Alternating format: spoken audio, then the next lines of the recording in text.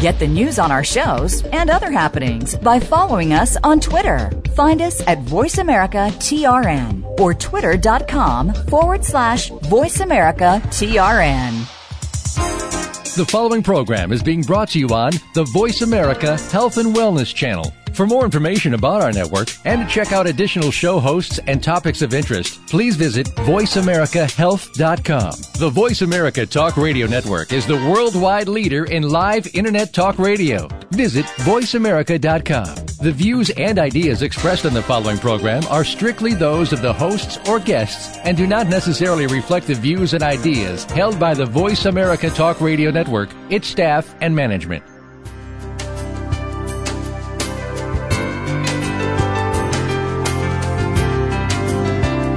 Good afternoon and welcome to Frankly Speaking About Cancer with the Cancer Support Community. Your host is Kim Tibaldo, President and CEO of the Cancer Support Community. This hour is designed to inspire, inform, and to help you live better with cancer. Now, here's your host, Kim Tibaldo. Welcome to Frankly Speaking About Cancer, an internet radio show that focuses on informing and inspiring people to live well with cancer. I'm Kim Tibaldo, President and CEO of the Cancer Support Community. The Wellness Community and Gilda's Club have united to become the Cancer Support Community, one of the largest providers of cancer support in the U.S. and around the world. Our services are offered at more than 100 locations worldwide and online at www.cancersupportcommunity.org. March is Colorectal Cancer Awareness Month. So on today's show, brought to you in part by Eisai and Morphotek, we'll be talking about just that, colorectal cancer. So according to the statistics recently released by the American Cancer Society, an estimated 103,170 cases of colon cancer and 40,290 cases of rectal cancer are expected to occur in 2012. Just some startling numbers. In addition, an estimated 51,690 deaths from colorectal cancer are expected to occur, accounting for 9% of all cancer deaths. These are big numbers, folks. Colorectal cancer affects many Americans, but thankfully these numbers actually represent a decrease in the number of deaths caused by colorectal cancer and declining incidence rates. We think this can be attributed in large part to an increase in the use of colorectal cancer screening tests we're going to talk about today to allow the detection and removal of polyps before they progress to cancer, and we have some also improvements in treatment. So we're going to talk about all of that today. We're delighted to have some very knowledgeable guests with us who will discuss their experience dealing with and addressing colorectal cancer, how to optimize communications with your healthcare team, and we also will be stressing throughout the show the importance of screening and early detection. First, we have with us today Vanessa Kurtzer. Vanessa is a wife and mother of two. When her husband was diagnosed with colorectal cancer, she served as her husband's caregiver. Thankfully, her husband is now through treatment and doing well. Vanessa currently works as a volunteer for the Cancer Support Community's Cancer Companion Program. Welcome, Vanessa. Thank you. We are also thrilled to be joined by Jean Angelet. Jean is a stage 4 colorectal cancer survivor for over 6 years. She's represented the Colon Cancer Alliance in a number of ways, including manning the booth, or I guess I should say womaning the booth at health fairs to encourage colonoscopies for early detection, volunteering as a chat room moderator, and reviewing web pages for survivors. Glad you're here with us, Jean. Thanks. Happy to be here. Also joining us from Fight Colorectal Cancer is their president and a good friend of ours, Carly Bowman. Fight Colorectal Cancer is the leading colorectal cancer advocacy organization in Washington, D.C., empowering survivors to raise their voices. They train advocates around the country. They're educating lawmakers and pushing for better policies for those with colorectal cancer. Carly's passion for health advocacy is personal. She lost her mother to diabetes and her father to cancer. Welcome, Carly. Thank you. We will also be joined by Dr. Janice Frederick Rafferty. She is professor of clinical surgery and chief of the Division of Colon and Rectal Surgery at the University of Cincinnati's College of Medicine. Dr. Rafferty specializes in cancer of the colon and rectum, ulcerative colitis, Crohn's disease, and proctology. A recipient of many honors and awards, Dr. Rafferty has given numerous presentations, authored many publications in peer-reviewed journals, in addition to being a reviewer for diseases of the colon and rectum. She's a member of the American Society of Colon and Rectal Surgeons Committee on Standards and Programs. Dr. Rafferty, how are you? I'm great, thank you. Good. Thanks for joining us. So, Dr. Rafferty, I am going to start with you. We've got a lot to cover today, and we have a lot of great guests, and so I want to keep us moving forward. Can you give us a brief overview of colorectal cancer? Tell us what it is and maybe how it might differ from some other cancers. So cancer of the colon and rectum is something that is an equal opportunity cancer. You know, it affects men and women equally in the United States. It tends to affect people a little more frequently as they age, and we officially call aging after the age of 50. The closer I get to that, the younger it sounds. Agreed. Yeah. One of the biggest differences, or one of the most unique things I think about colorectal cancer is that it can actually be found before it turns into a cancer. It can be found when it is what we call a polyp. There aren't many cancers in the human body that can be diagnosed and eradicated before they actually degenerate into a cancer, like cancers of the colon or rectum cancer. So one of our screening and surveillance strategies is to look at people periodically with a colonoscopy or other means to look at the lining of their colon and rectum to see if they've developed polyps. Because if we can remove their polyps, we can prevent the cancer from growing in the vast majority of cases. I had someone ask me recently, and I didn't know the answer, Dr. Rafferty, so I'm glad you're here. Someone asked me recently, are all polyps precancerous? And the answer to that is no. Okay. Yeah, there are, perhaps the most common non-cancerous polyps are called hyperplastic, and they're just sort of an overgrowth of the lining of the colon or rectum, and they're very common, especially in the sigmoid colon. Patients who have something like ulcerative colitis or Crohn's disease frequently have what we call inflammatory polyps, which are just sort of leftover inflammation from the lining of their colon. So when they do the colonoscopy, are all polyps removed during a colonoscopy or only certain ones which we may be able to identify as precancerous? Well, it depends on the polyp itself. Okay. Polyps that are small are usually pretty readily removed, but polyps can get quite large. And the larger they are, the more difficult they are to remove through the colonoscope. And the flip side of that is the larger they are, the more likely they are to harbor an occult cancer. So it's really important that we get large polyps out. And there are patients who require removal of a piece of their colon simply because there's a polyp that's too large to get out through the colonoscope. Got it. Very helpful. Yeah. We're going to talk more about screening, about what the current guidelines are, and what folks need to know about that. So hang on for that conversation. But let me get to Jean.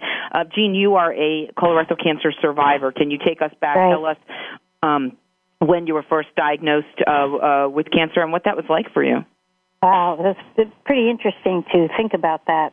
I got the call during the workday, and my first reaction was I was stunned. And I was in disbelief. I called my sister right away, and naively I went in and told my boss. It seemed like all I could hear was fuzzy noise, like nothing penetrated the noise. My head was buzzing, and the doctor's words kept repeating in my head, the pathology report was positive, you have colon cancer. You see, I had slight anemia, and my primary care doctor wouldn't stop until the source was found. I had a fecal occult test that was negative. I had a sigmoidoscopy, but the test couldn't be completed because I hadn't cleaned myself out well enough. I started taking iron supplements, but they weren't making a difference. The final answer surfaced when I had that colonoscopy, and the GI doc found a nearly obstructing tumor and told me I'd have to have it removed surgically. And I had no idea of the significance of what he was saying. I was so naive about cancer. No one in our family had been through cancer treatment except my grandfather, who died when I was 7. I hadn't been close to anyone.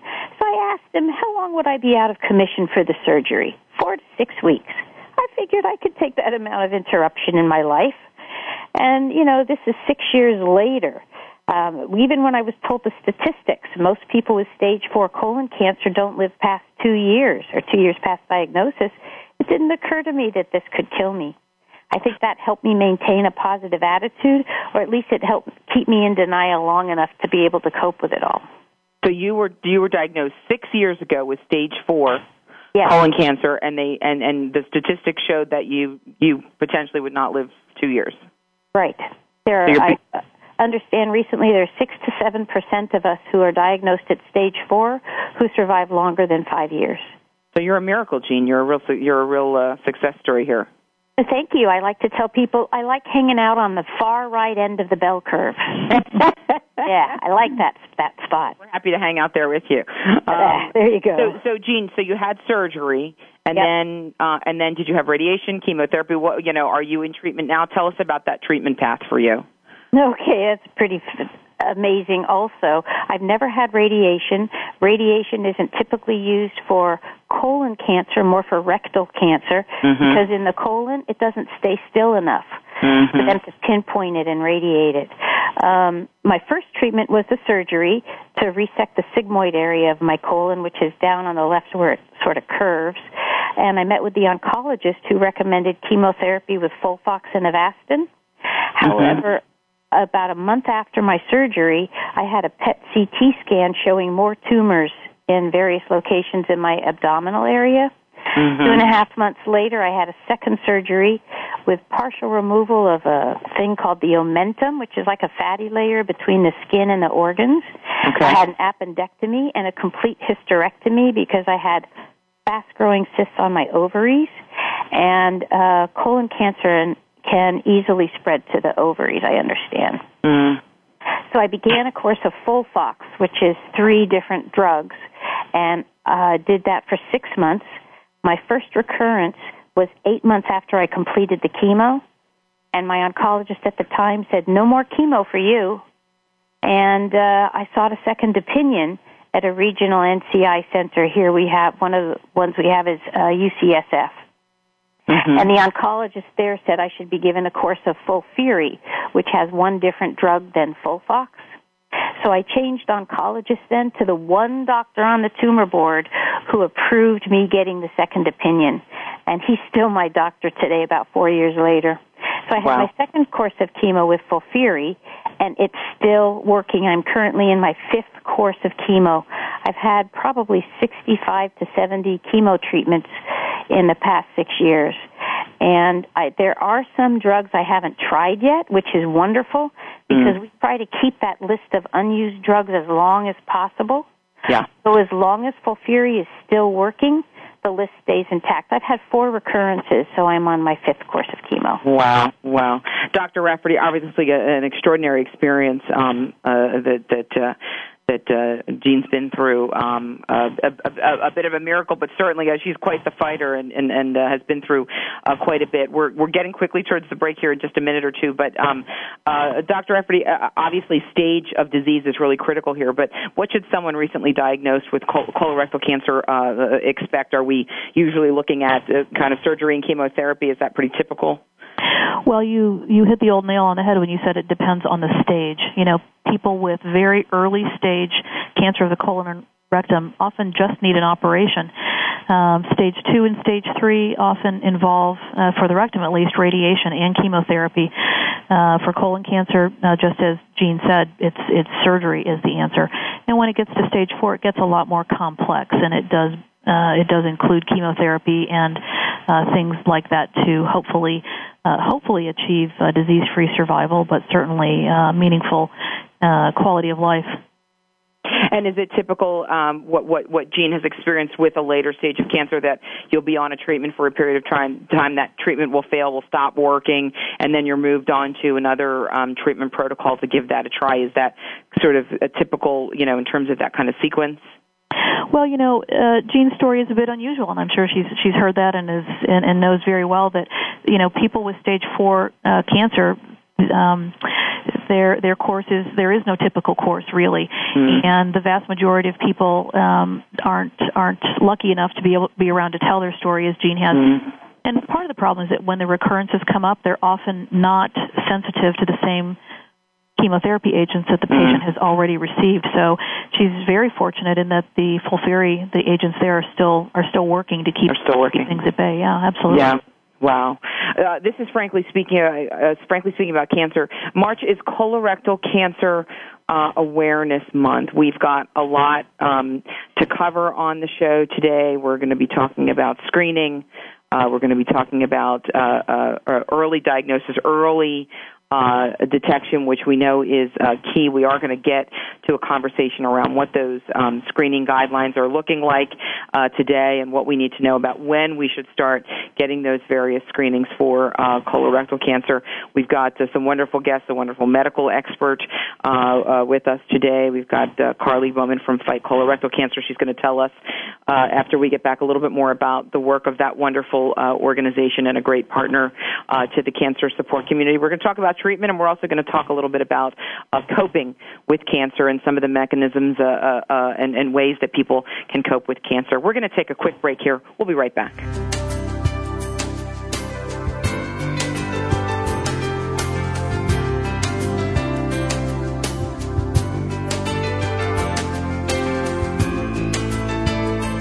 Now you don't have to stay linked to your desktop or laptop. Take Voice America on the go and listen anywhere. Get our mobile app for iPhone, BlackBerry, or Android at the Apple iTunes App Store, BlackBerry App World, or Android Market. Cancer. It's a lonely word. Terms I don't understand. Choices I never thought I'd have to make. But there is hope and help. Support from cancer survivors. Links to research and clinical trials. Help with finances and access to care. All behind you at Breakaway from Cancer, created by Amgen to empower cancer patients. The cancer support community is proud to be a partner of Breakaway from Cancer. Hey, did you know Voice America has partnered with the KidStar Network to expand their reach through Voice America Kids? Voice America Kids will feature talk radio for kids, by kids, along with special event programming and live broadcasts. Each program is conveniently archived for on-demand listening at any time. Please check our archives for the latest events and happenings on voiceamericakids.com. The Mayan calendar tells us that we will be entering into a 260-day opportunity for us to engage in conscious co-creation with Great Spirit. How will we prepare ourselves for this exciting and unprecedented time in Earth's history? Peter Tung has dedicated over 20 years of his life's work to exploring that which is beyond understanding. Peter will help increase your awareness and education on this enlightening transformation in consciousness. Awakening to Conscious Co-Creation airs live Wednesdays at noon Pacific Time, 3 p.m. Eastern Time on 7th Wave Network. Your life, your health, your network. You're listening to Voice America Health and Wellness.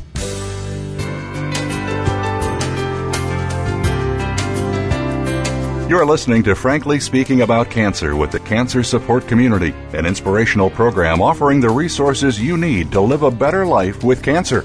Now here's your host, Kim Thiboldeaux, President and CEO of the Cancer Support Community. Welcome back to Frankly Speaking About Cancer, brought to you in part today by Genentech and Celgene.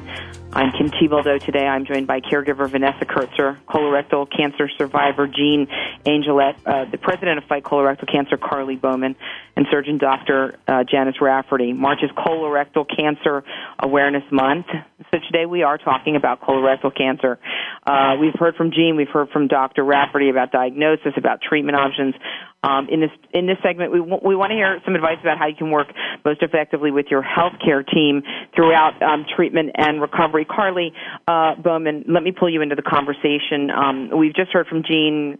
Obviously a lot of emotion. I thought the way she described her experience was so compelling, stunned, disbelief. It just sounded like there was a fuzzy noise, which we hear from a lot of folks diagnosed with cancer. It can be overwhelming. You don't know what to do. You don't know what questions to ask. I'm sure have some listeners today who've just been diagnosed or have a loved one who's just been diagnosed.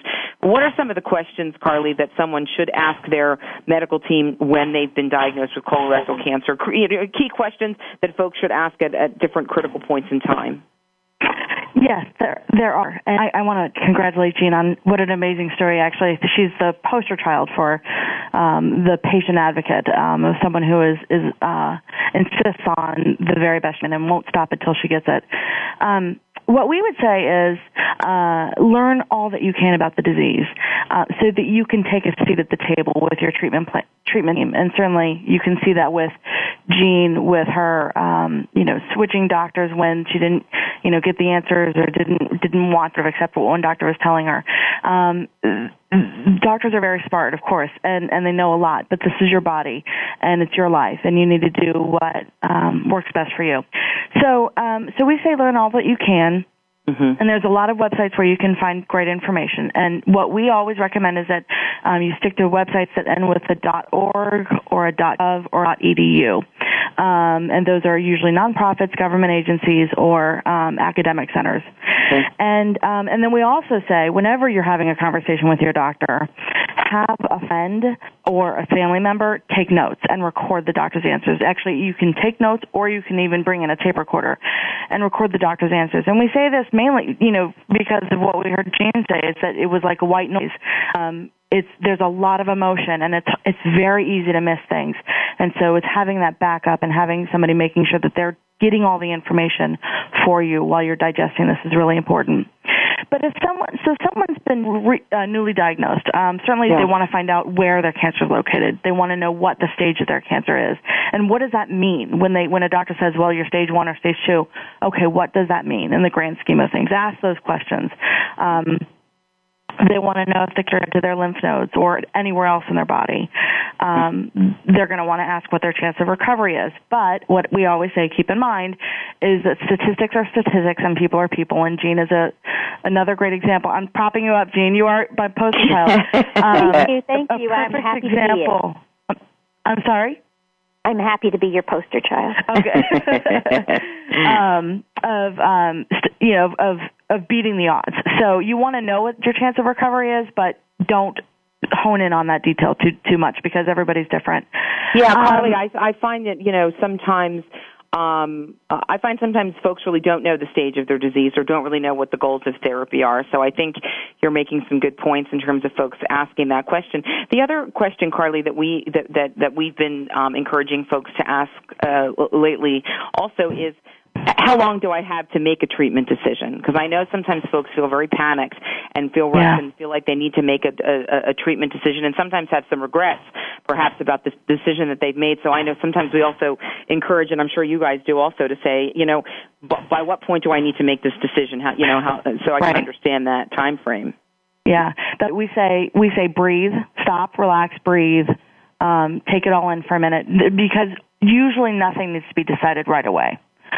Right. And the thing actually that I wanted to just throw out there that's really important is that folks need to start asking about clinical trials early on in their treatment. And it's not, clinical trials, I think, has a negative connotation.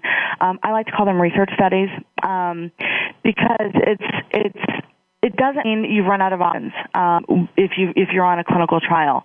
And clinical trial participation rates for adult cancer patients in this country is really low. But the fact of the matter is our treatment and the way people are treated, the medicines that people get today, are because of clinical trials that came before them. Yeah. So it's really important that folks know about clinical trials that are available right away, and not just something that they put off until what they think is the very end. I think all good points.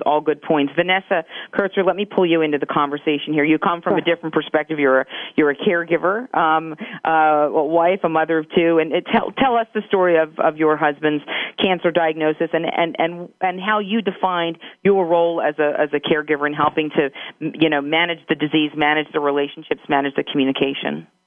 Sure. Thank you so much for having me. Two words come to mind when asked this question, because I definitely had to be thrown into being an advocate and really needed to have great organization skills. I had to advocate for my husband that he had to stop ignoring his symptoms and follow through with the doctor. The second part of the advocacy is to the providers. We learn how important the staff is to a successful practice, especially to address the side effects due to chemo. You need a great responsive staff. If you not get that, then you really need to communicate directly to the physician. I know it at times I had to become a tiger. Yeah. So I definitely became very strong-headed and stood up. And I would say many times, if this was your husband, would you want to be treated in this manner? If calls weren't being returned timely, and if people weren't, if we weren't treated the way we thought we should be treated, I had to just step up to the plate a little bit. But for the most part, when I would say that, it worked. So forget about the tiger mom. You were the tiger wife, Vanessa. I sure was. I was put in a different role there. Another great piece of advice is having staff paged when calls are not returned and your loved one is feeling the side effects. I learned a little bit later on that you just have to page the person and you'll get what you need. Unfortunately, I didn't like to do that, but when your loved one is really not doing well, you got to do what you got to do. Right. So absolutely. Yeah, and I thought that was a great thing that I learned along the way as well. And some real skill, some real skills development there.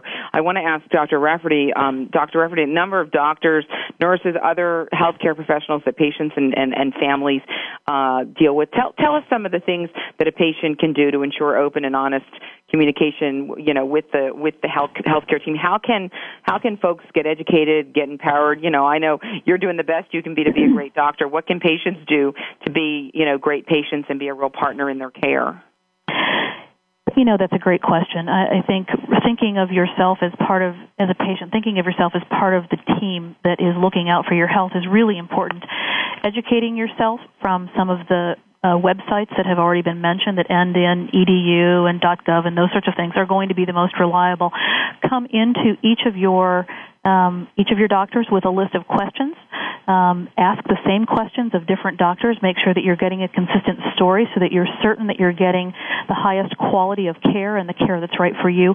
And have another pair of ears and eyes to listen and help you communicate, because just as Vanessa mentioned, oftentimes as the patient and as others have mentioned, you're often just stunned and you're not quite sure what to say, and you lose your train of thought, and everything's you're in a fog. And so if you have someone there, someone else listening, and someone looking at your list of questions and making sure that they get answered and making sure that you're taken care of is such a great thing. So hopefully there's no one out there that has to go through this alone.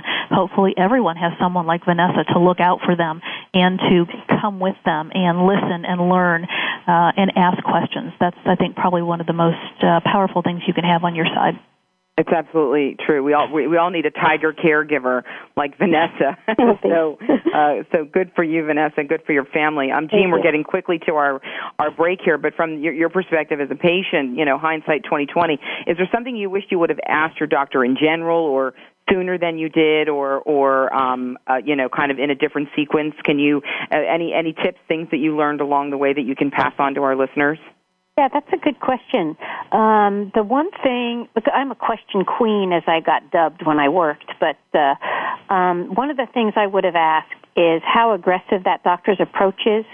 I would be much more aggressive if I had it to do over again.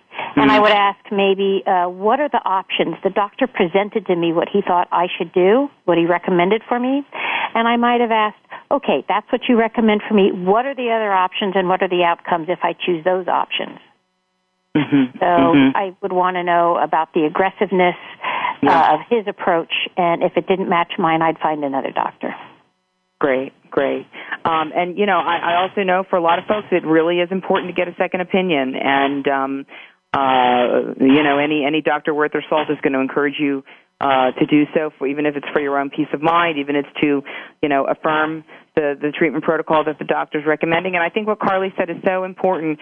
We really do encourage everyone to ask, when they're making that upfront treatment decision, really ask, might there be a clinical trial that's right for me? We know sometimes there's not a trial available to you, or available in your community, or available for your stage of illness, but we do encourage folks to ask that, because that sometimes can be the best care possible is through a trial. I also want to mention, as we go to the break here, at the Cancer Support Community, we've got actually a treatment decision counseling program called Open to Options.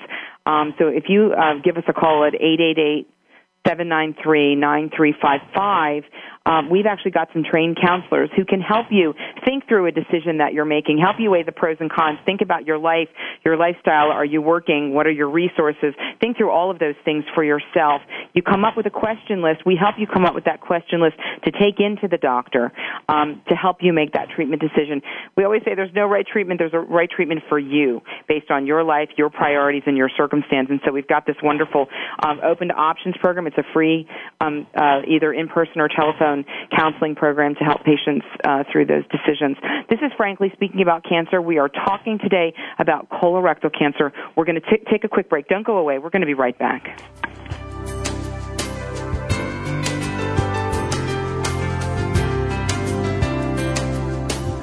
Opinions, options, answers. You're listening to Voice America Health and Wellness. Cancer. It's a lonely word. Terms I don't understand. Choices I never thought I'd have to make. But there is hope and help. Support from cancer survivors. Links to research and clinical trials.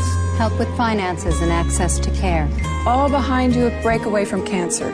Created by Amgen to empower cancer patients. The cancer support community is proud to be a partner of Breakaway from Cancer. There are a number of health and social services available to individuals for low cost or no cost. Now there's a radio program devoted to bringing you the information you need. Tune in to Outreach Today with host Melissa Jenkins Simon. Our program promotes the benefits and services of CI Incorporated, providing health and social services over a wide spectrum of resources and agencies. We want to help you. Tune in to Outreach Today, Wednesdays at 10 a.m. Pacific Time, 1 p.m. Eastern Time on the Voice America Variety Channel. Your life, your health, your network. You're listening to Voice America Health and Wellness.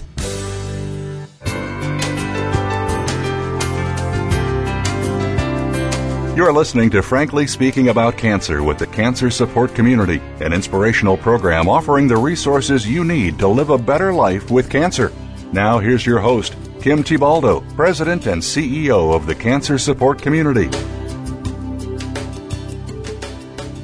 Welcome back to Frankly Speaking About Cancer. I'm Kim Tibaldo, and today I'm joined by some wonderful guests talking about their expertise about and experience with colorectal cancer. We've got our we're calling her our tiger caregiver, Vanessa Kurtzer, colorectal cancer survivor, Jean Angelette. And what was your nickname, Jean, about questioning? Oh, the Question Queen. The Question Queen. Carly, you're going to have to come up with a nickname. I know. Fairly quickly here, because we've got some great nicknames going on here. Carly Bowman is the president of FIGHT Colorectal Cancer. We've also been joined by Dr.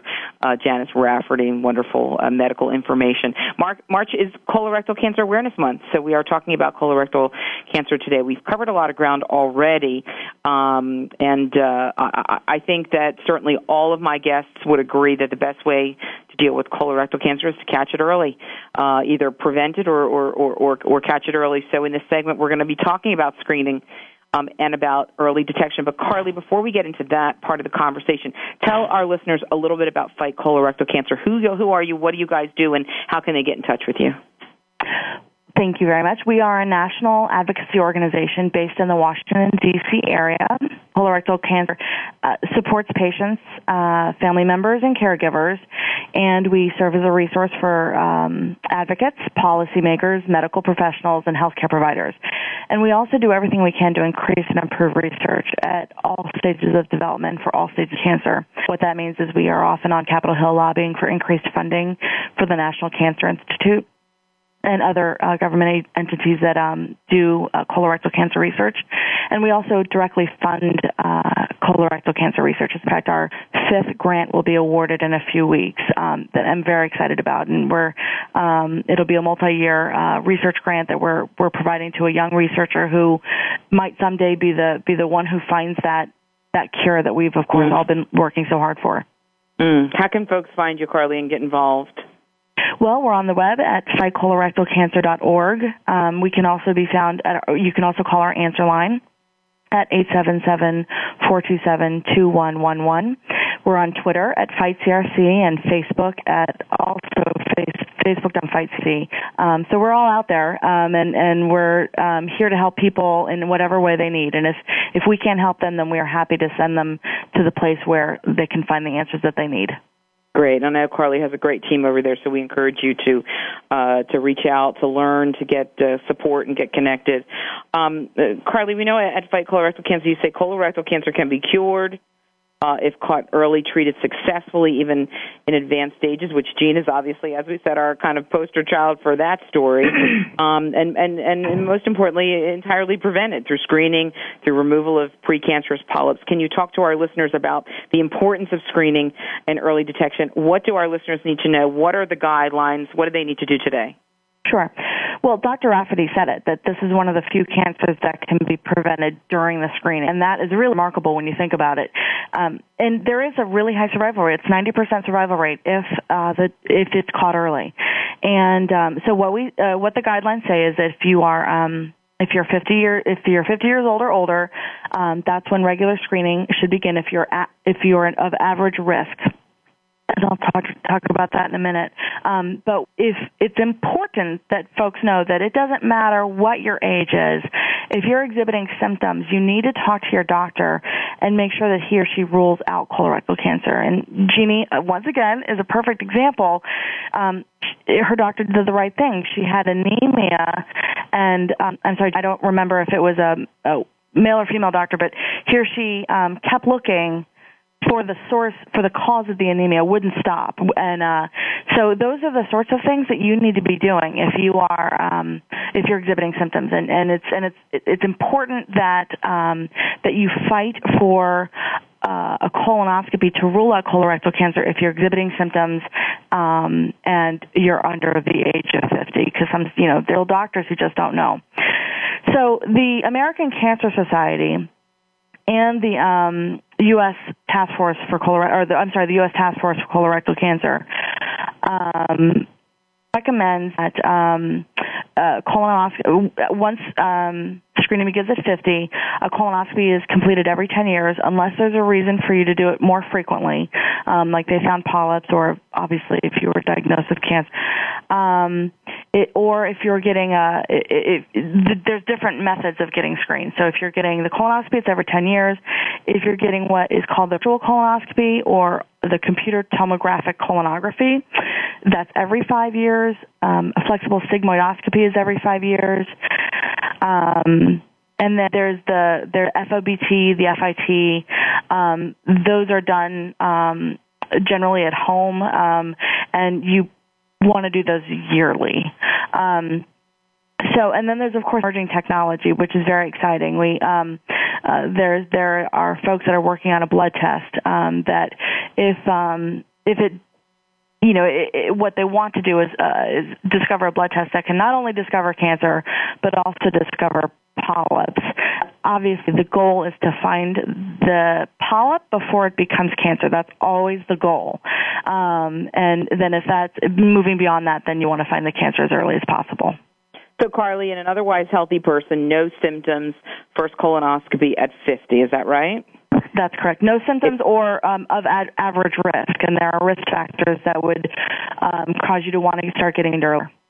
So let's talk about that for a minute while we're on the subject.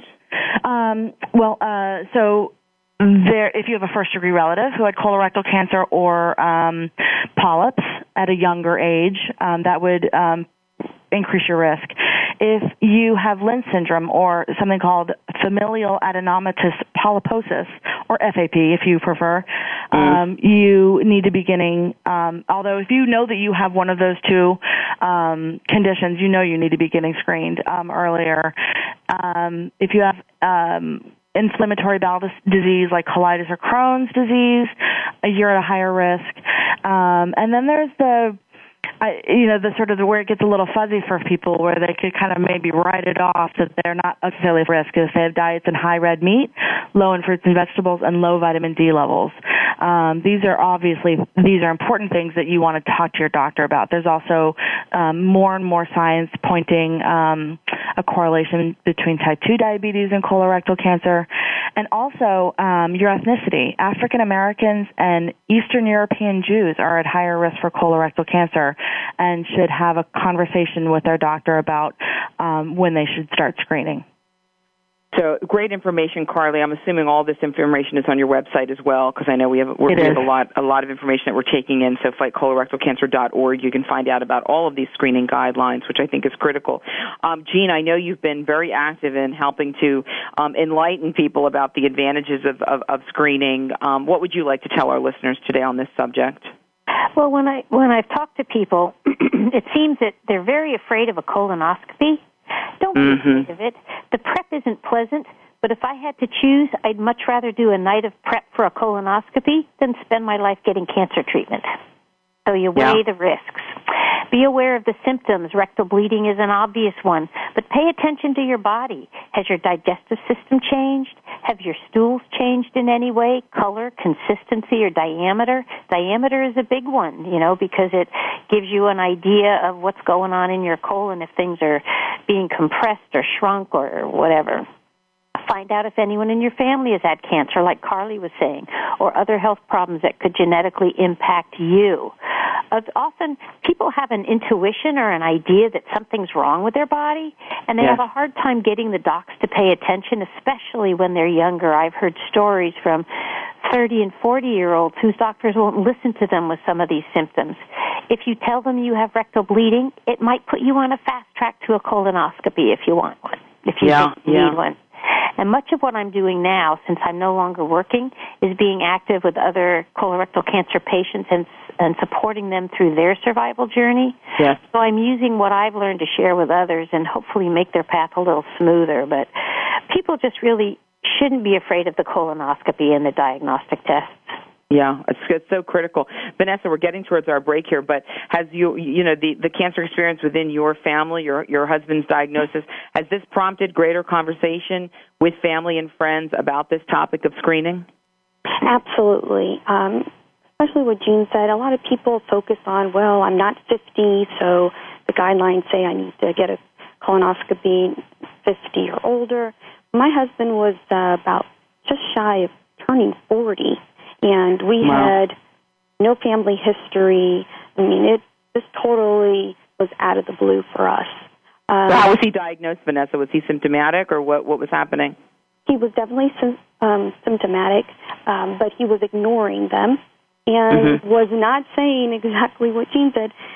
I am having bleeding. I'm losing weight. Everything I'm eating is not agreeing with me. The signs were out there, but I don't think also that he was being very proactive when he was going to the doctor. So, unfortunately, when you delay, makes the process a little bit tougher. Yeah. No, I think this is critical information for people to know. And I know a lot of folks don't want to talk about below the belt. But Jean, I think what you said is so powerful. You'd rather deal with the 24 hours of colonoscopy prep and deal with what is a very short procedure rather than dealing with a life of cancer, which can be so challenging at many levels. Carly, can you tell folks again the website, your website, where they can find information about these different screenings and recommendations? I know, Carly, it's so hard these days. Every time you turn on the news, there's another change in recommendations and guidelines for different cancer screenings, and I want to make sure folks can rely on you guys for the latest information about that. Thank you. Yeah, it's fightcolorectalcancer.org. And I would definitely say that back you up on, their a new study that comes out, and a lot of times it's a new study that seems to just got a very fancy, sexy headline. Ginger was the biggest thing a few months ago, that ginger could prevent cancer. No. It was one study that maybe it could, and so we actually have a woman who writes regular updates for our website, and she likes to debunk these sexy studies that come out and really sort of that you see on the news constantly for a day or two, and she likes to write a blog that says, nope, here's the science behind it. It's not all it's cracked up to be. The most depressing for me was the one that said that was the blog that debunked that chocolate could prevent colorectal cancer. That was depressing. Oh, darn. Oh, darn. But it helps improve depression, right? Doesn't it help with elevating your mood? I think it does. So maybe it has a kind of a counterbalance effect. Frankly speaking about cancer, we are going to take a very quick break. Don't go away. We're going to be right back with our final segment.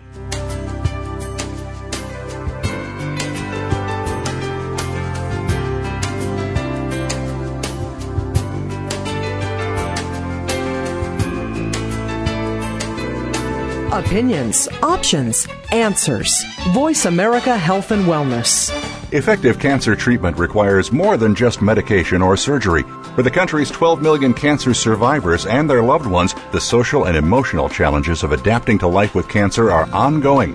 How to handle coworkers' questions, how to get comfortable with new physical realities, how to reassure worried family members, or explain to friends your priorities have changed. The cancer support community is ready to help by providing free counseling, education, and hope for survivors and their caregivers. Whether online or at over 100 locations around the world, the cancer support community is ready to offer the support you need to live a better life with cancer. For more information on support groups, publications, nutrition, exercise programs, and more, call 1-888-793-9355 or visit us online at www.cancersupportcommunity.org. That's cancersupportcommunity.org. The Cancer Support Community, a global network of education and hope. Can you imagine a technology that takes human consciousness to the next level? One that reveals a new understanding of what is valuable and possible in the abundant support of life? The truth is, we already have that technology. We simply need to awaken to it and become the value it creates. For more about this, please tune in to Awakening Value, Shamanic Technologies of Consciousness and Success with host Marty Spiegelman. Awakening Value is live every Thursday at noon Pacific Time, 3 p.m. Eastern on the Voice America Business Channel. Opinions, options, answers. You're listening to Voice America Health and Wellness.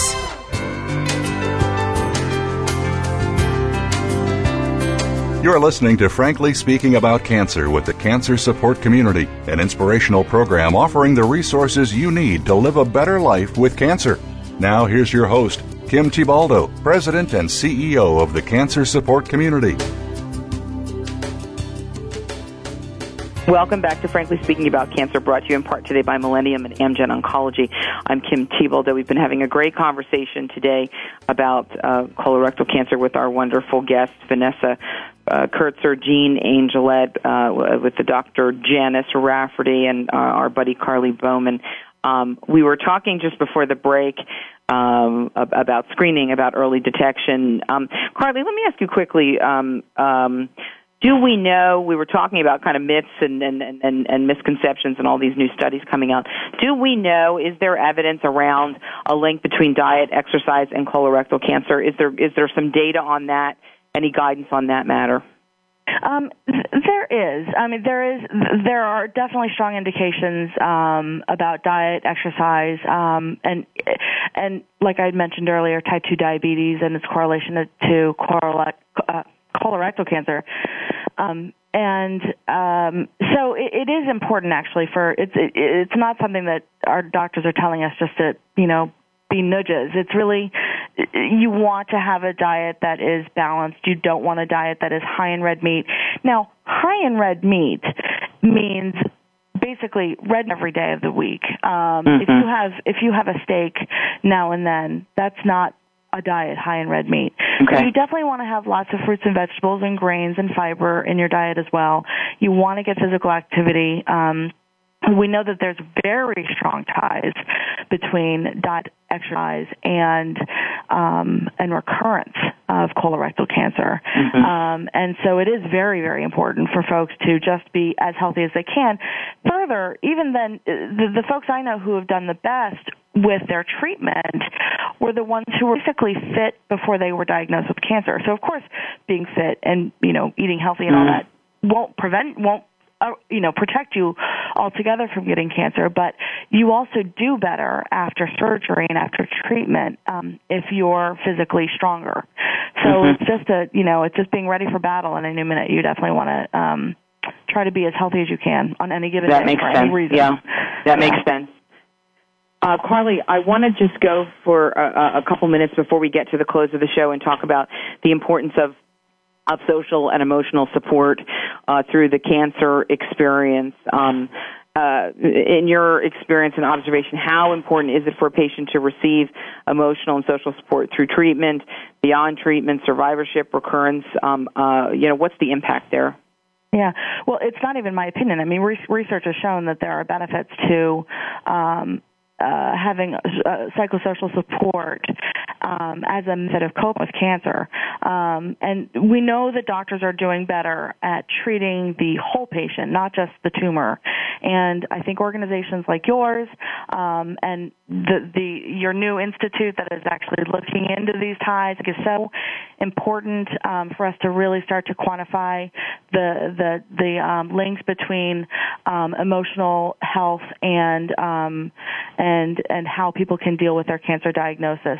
So we know that it's there. So you need to find your support, and it's whether an in-person support group, something that's online, something that's over the phone. If it's just returning to your passion of painting or anything, gardening, anything that brings you peace and happiness, you need to have that. This is a battle for your life, and you have to have a safe place where you can go to regroup and get ready for the next challenge. Yeah, Vanessa, I certainly know a large part of being a caregiver is providing that emotional support, psychological support through some tough times. And, you have young children through all of this as well. Can you tell us a little bit about how you supported your husband, how you talked to your kids about the fact that your husband had cancer, and how you supported yourself and as a caregiver? It's so critical that the caregiver gets some care as well through this process. Absolutely. I supported my husband as best as I could emotionally by being at every appointment and writing notes down. You try to do the best you can, and I definitely am much more of a talker than he is, if you can tell. So I communicated often with family and kept them updated. But one of the main things I did was I stayed positive throughout the journey, tried really hard not to go to the negative. Negative energy was really a big thing that I did not want in my home. And I was his biggest cheerleader. There were days that were very tough with not having any family in town and two young girls, 8 and 10. But giving up was really never an option. And our girls, they knew what was going on. We communicated with them as soon as we knew exactly what was happening to their dad. We tried to be as open as possible, of course not getting too much into the details, but we wanted our girls to be able to express their feelings and to come to us any time of the day. We said to them, come 3 o'clock, 4 o'clock in the morning, come on in. And another great thing from the cancer support community here in Cincinnati is a program called Walking the Dinosaur. I thought that program was phenomenal. We did 4 Wednesdays in a month, and the kids were grouped with other children that are faced with loved ones going through cancer, and they're able to get their feelings out and not feel like they're the only ones that are going through this journey as well. I think it's just some great information, and I we do know that sometimes, children who have someone with cancer in the family are a little bit of a lost population, out there in terms of finding support, finding resources. We do at our affiliates around the country. We've got some wonderful programs to help kids who have someone with cancer in the family deal with that, and some creative ways to express themselves through that experience. Jean, we've only got a minute or two until we're here at the end of the show, but can you tell our audience any advice that you have for someone who's just been diagnosed with colorectal cancer? What would you tell them based on your experience? Well, within 2 months of my diagnosis, I had already visited the local cancer support community and joined a weekly support group. The face-to-face support is invaluable. Over 6 years later, I'm still in the same group, and I'm best friends with some of the people I met when I first started. So that support is so critical, so critical. I've also worked on myself to shift my perspective when the one I'm using doesn't work anymore, Can I tell is there time for me to tell a quick story? Very, very quick. Okay, I came home from the hospital in 2010 with an IV line in my arm because I was taken off solid food and put on IV nutrition. I came home. I was trained to disconnect and connect it myself, but I came home and I cried so much. I stopped and I looked at why I was crying and what was causing it, and I realized that I hadn't set up my space properly to deal with this new routine. So I contacted a friend who came and helped me to set it up, and life improved a lot. So I use my frustration and my tears to pinpoint what the problem is, and that helps me keep going. Good for you. Mostly it's connecting with other survivors. Nobody understands like another survivor or another caregiver, and I think that that's very, very critical. Well said, well said. I want to thank all of you for being on the show today. It's really been a pleasure having you. We'd also like to dedicate the show today to you, Jean, and you, Vanessa, for being a star patient, for being the question queen, for being the tiger caregiver. You're both such an inspiration to us for all that you've done, and we are so grateful that you chose to share your stories with us today. Also want to thank you, Carly, for all that you do at Fight Colorectal Cancer. We encourage folks to visit that website, fightcolorectalcancer.org. Our two organizations have been wonderful partners for many, many years and refer back and forth to one another. So check out the great work that they are doing. If you or someone you know has been diagnosed with cancer, you do not have to face cancer alone. Come check us out at cancersupportcommunity.org. As I said, we have 57 affiliates across the country, beautiful sites where you can find support groups, education, nutrition, stress reduction, all free for people with colorectal cancer and all cancers, and for their family members, caregivers, and loved ones. www.cancersupportcommunity.org. This is Frankly Speaking About Cancer. Thanks for listening today. Until next time, be well, do well, live well.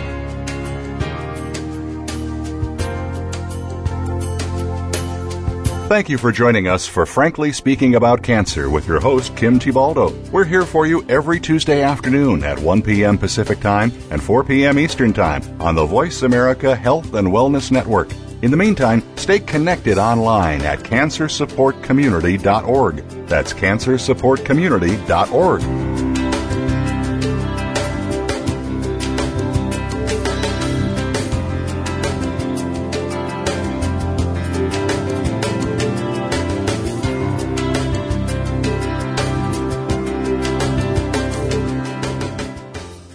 Thanks again for listening to the preceding program, brought to you on the Voice America Health and Wellness Channel. For more information about our network and to check out additional show hosts and topics of interest, please visit voiceamericahealth.com. The Voice America Talk Radio Network is the worldwide leader in live Internet talk radio. Visit voiceamerica.com. The views and ideas expressed on the preceding program are strictly those of the host or guests and do not necessarily reflect the views and ideas held by the Voice America Talk Radio Network, its staff, and management.